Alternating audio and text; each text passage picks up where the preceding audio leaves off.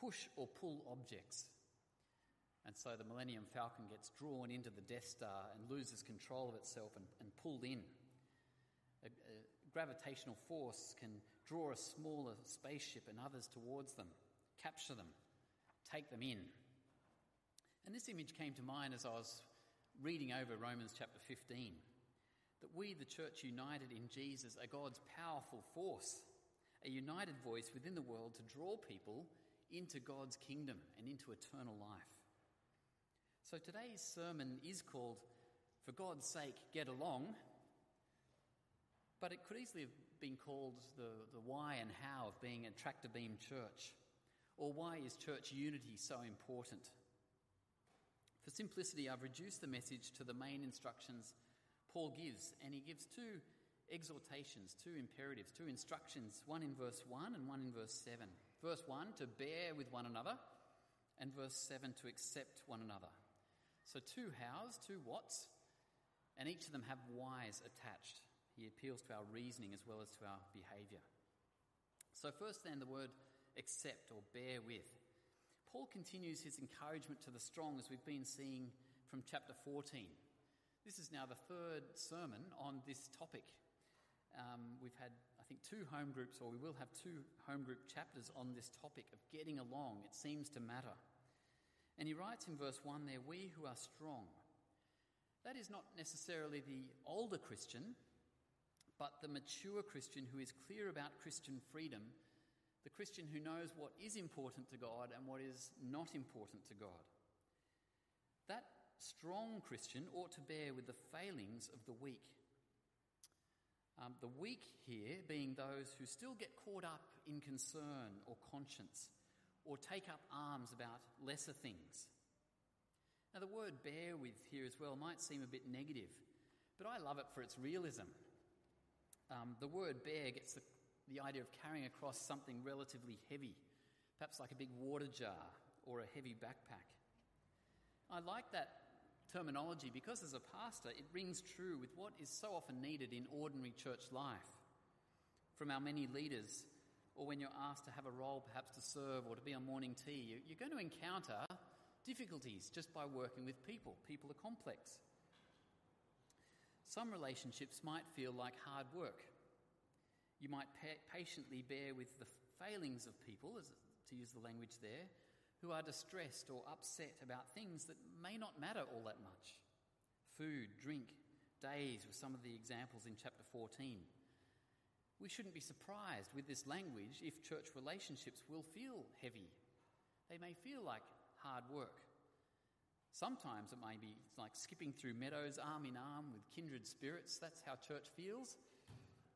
Other times an uphill, muddy bushwalk, swatting at mosquitoes in the rain, carrying someone else's pack who should have been carrying it themselves. Press on, says Paul, to the strong. Lead the way. Verse 1. Continue in sacrificial concern for those you lead, as we see in verses 1 into 2. We who are strong ought to bear with the failings of the weak, not to please ourselves. Each of us should please our neighbours for their good, to build them up. Sometimes Christianity gets a hard time in the media as an oppressive religion.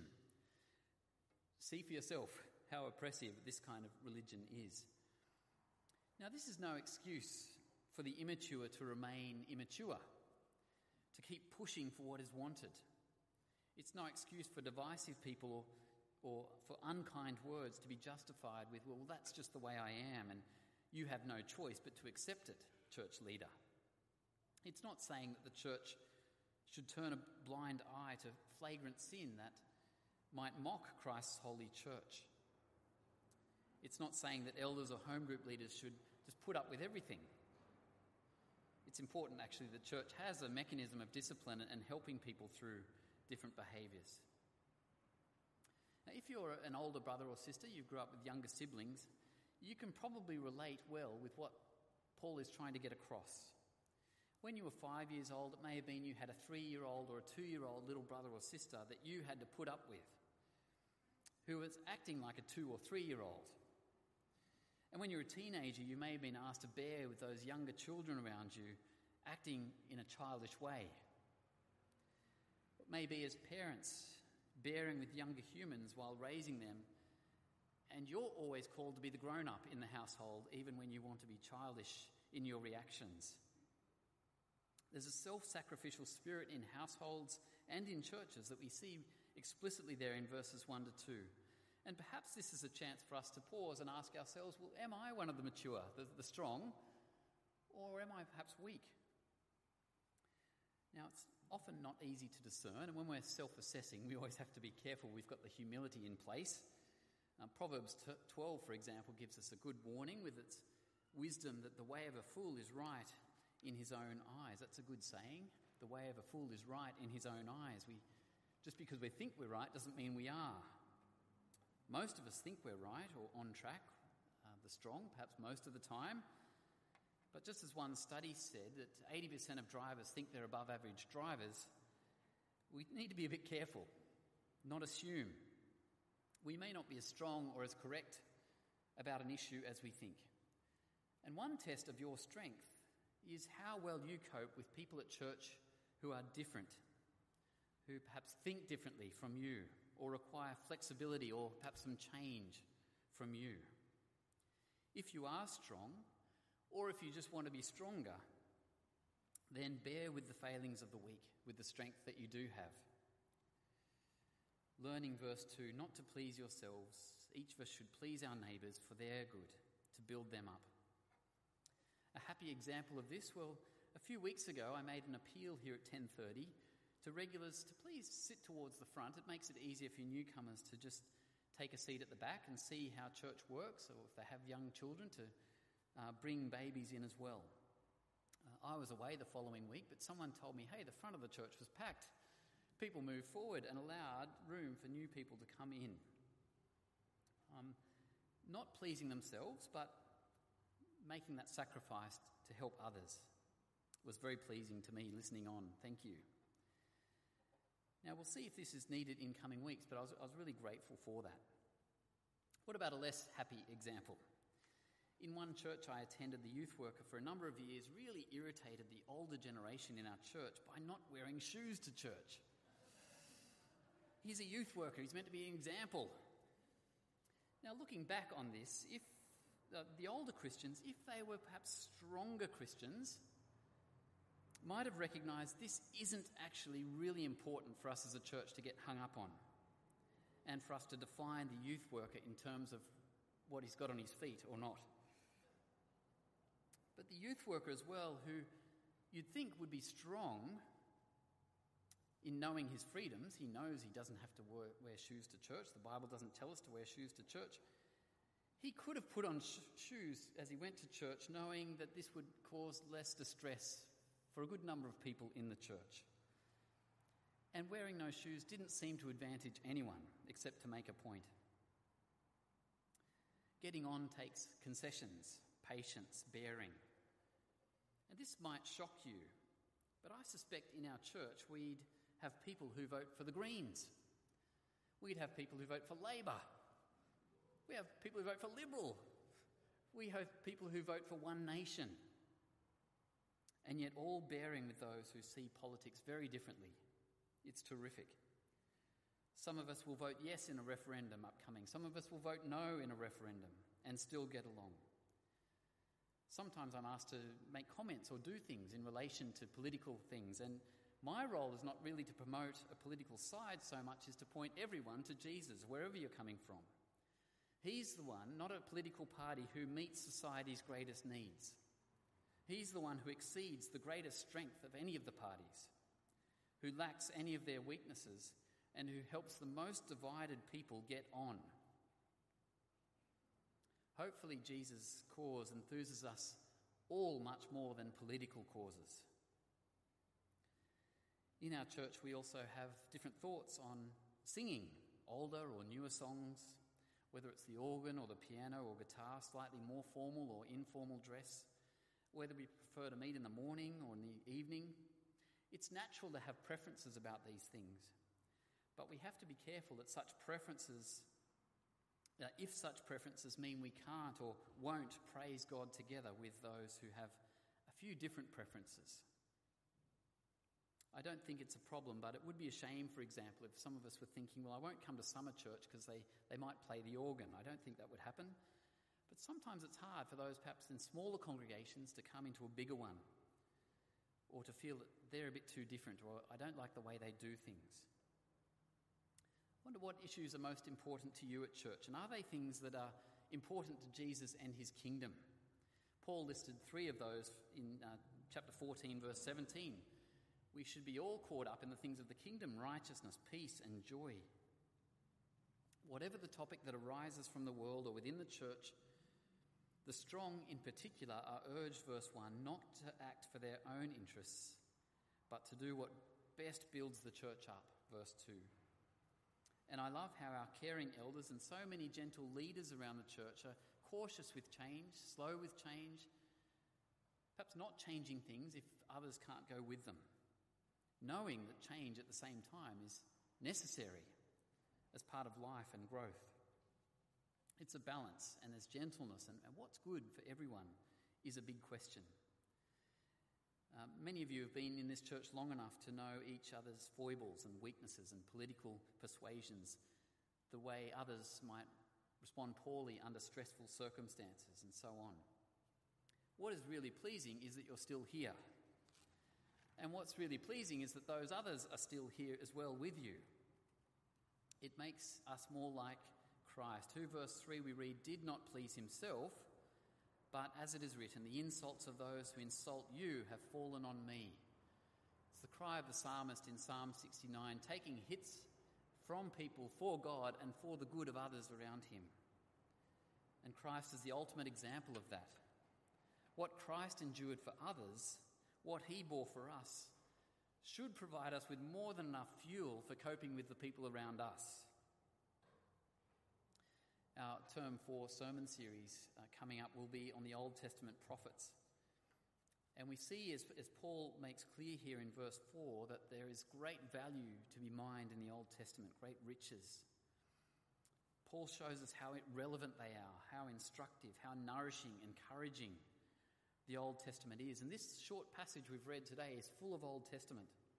But verse 4 says, for everything that was written in the past was written to teach us, not exclusively, that is generation after generation, so that through the bearing up, the endurance taught in the Scriptures, and the encouragement they provide, we might have hope as we face the challenges we have. The hope here is like a rope of conviction tied around our waist, going towards God and towards heaven, that lets us endure and get through storms in this life. As it was for the saints of old, says Paul, and as it was for faithful Jesus who came later, who endured so much for God's people, so may God now empower the church to endure, verse 5, to be of good courage like the saints of old and like Jesus, to have this sacrificial commitment to one another that God's people have, again, verse 5. May the God who gives endurance and encouragement give you the same attitude of mind toward each other that Jesus Christ had. That's a high calling, isn't it? A friend of mine was diagnosed recently with autoimmune disease. And as I was just trying to understand more of what that is, a government health website described autoimmune disease as occurring when the immune system produces antibodies that wrongly attack the body's own cells. A body working against itself. For God's sake, let us not be a church body working against itself, fighting within itself, rejecting itself, wearing itself down internally. We have really important work to do, and we do it best when we're healthy. For God's sake, let's be a church that bears well with our own members. Now, I realise to use that phrase, for God's sake, I don't use that very often. It seems a bit strong, doesn't it? For God's sake. But I say it to echo the sentiments of Paul, who gives the big why of why we bear with each other. First, he says, bear with each other because Jesus, your Lord, did so before you. If you're a disciple of Jesus, be like him. Verse 5. And secondly, for the grand reason of verse 6, that so that with one mind and one voice, we may glorify the God and Father of our Lord Jesus Christ. Notice the body image continuing here. We're three congregations in this church, two sexes, all ages, all different stages of life, backgrounds. But we as a church are to have one mind. We as a church are to have one voice, because it is with single-mindedness and with one clear message for Jesus that we best glorify God and let him be known in the world. So Paul is not just providing a recipe for a happy church experience. It goes much, much deeper than that. And it goes into eternity. Of all the things Jesus could have prayed as he approached the cross, he prays the very things Paul is urging us to do today, and God is urging us to do today. Remember from John chapter 17, and you might look it up on page 1680 if you have your Bibles open. John chapter 17, verse 20. His prayer is for future believers. He says, "My prayer is not for the disciples alone. I pray also for those who will believe in me through their message, later Christians like us, that all of them may be one, Father, just as you are in me and I am in you. May they also be in us, so that the world may believe that you have sent me." There's a tractor beam going on. "I have given them the glory that you gave me, that they may be one as we are one, I in them and you in me, so that they may be brought to complete unity. Then the world will know that you sent me and have loved them, even as you have loved me." We're a united, loving body that have seen the glory of Jesus, and that's captivating. That's drawing. It has an influence.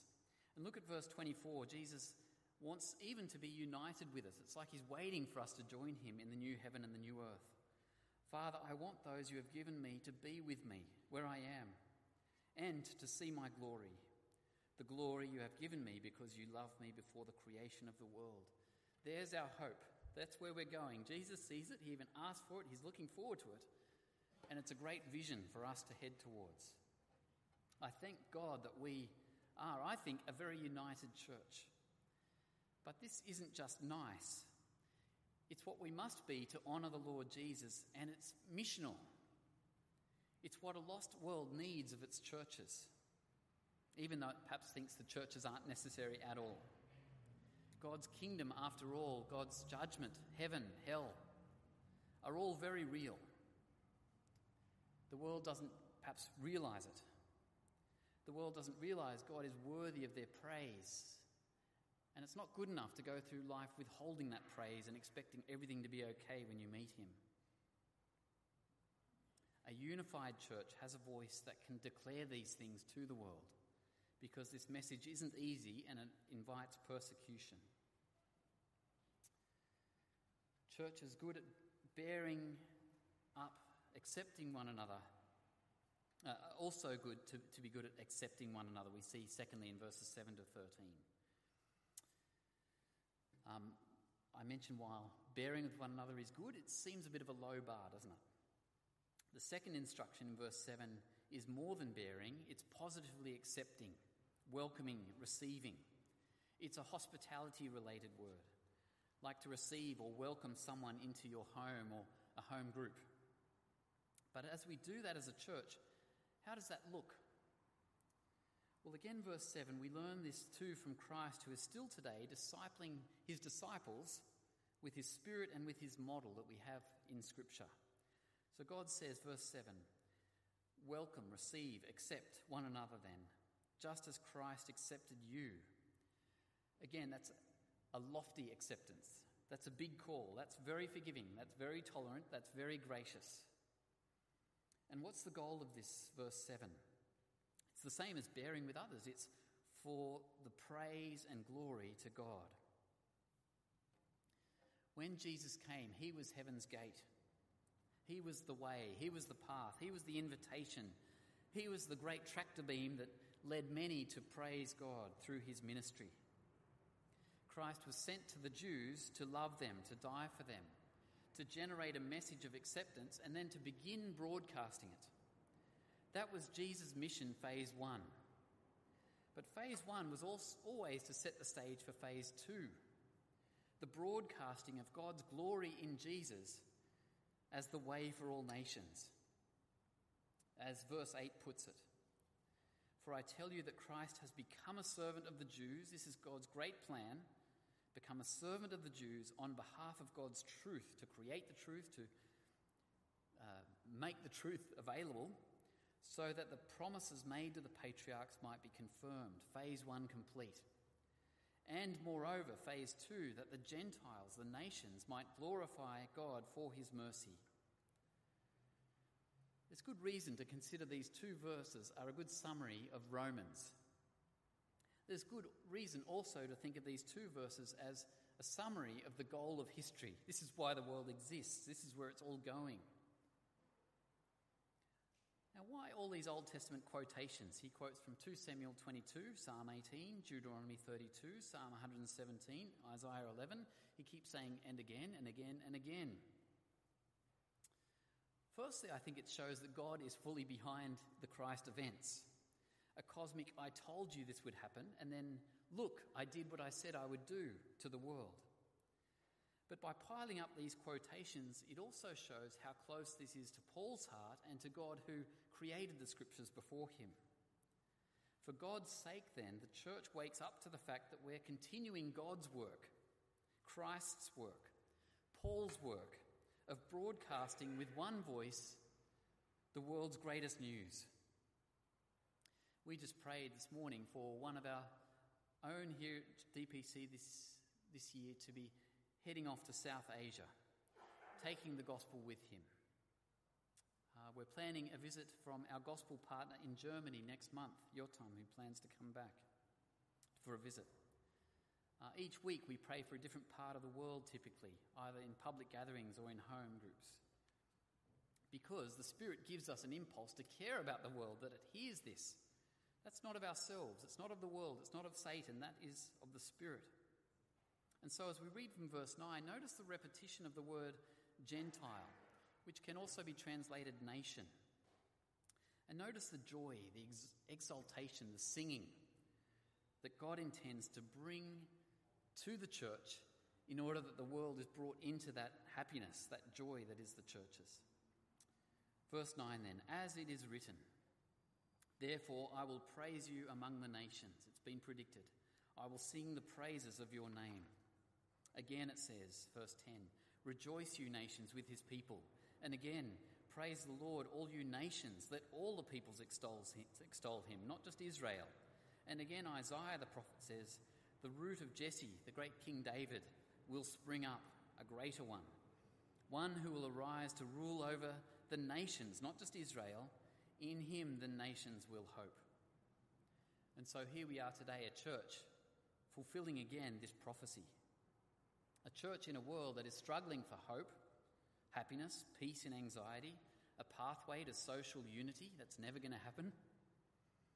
Some water, please, in a parched existence. Meanwhile, a little church like ours here in Drummoyne is knowing the living water. We're singing about him, we're praising him. He's known and he's imaged in this church as the love of God is known in us. Jesus had the benefit of having great power, signs and wonders to draw people to God through his ministry. Today, the church, we're not to expect the same power, but we do have the same Spirit, the same loving force that will lead people to feel something of God in our community, an aroma used by God to draw people today into his kingdom as we speak of the power and the works of Jesus who came before us. And notice too, it's not self-generated. This is the work of God, and it comes in answer to prayer. Twice, may the God do these things. May the God of hope fill you with all joy and peace as you trust in him, so that you may overflow with hope by the power of the Holy Spirit. If we have these traits as a church, praise be to God. If we're weak in them, to the degree we're weak in them, let's pray for them and work towards them. Yes, God uses what is deeply good for us. He uses our happiness. He uses our joy, our delight, our singing our heartfelt songs of praise. He uses these things for the nations to be drawn to a God who dwells in the praises of his people, as Psalm 22 puts it. The Lord dwells in the praises of Israel. We've appreciated today the why and also the how of bearing with one another and accepting people into the lives of our community and our groups. It makes that observation ring true, that people have said that Christianity is more caught than it is taught, and that the church loves people into the kingdom. The prayer I hear myself most often saying around the church, perhaps most days of the week, is a very simple prayer. Lord, will you draw people? Lord, will you save people? Lord, will you sanctify people? Draw, save and sanctify. While I'm praying that, while you're praying that, you're bearing with one another, you're accepting of one another into your circles as a community is vital in that process. For God's sake, let's get along.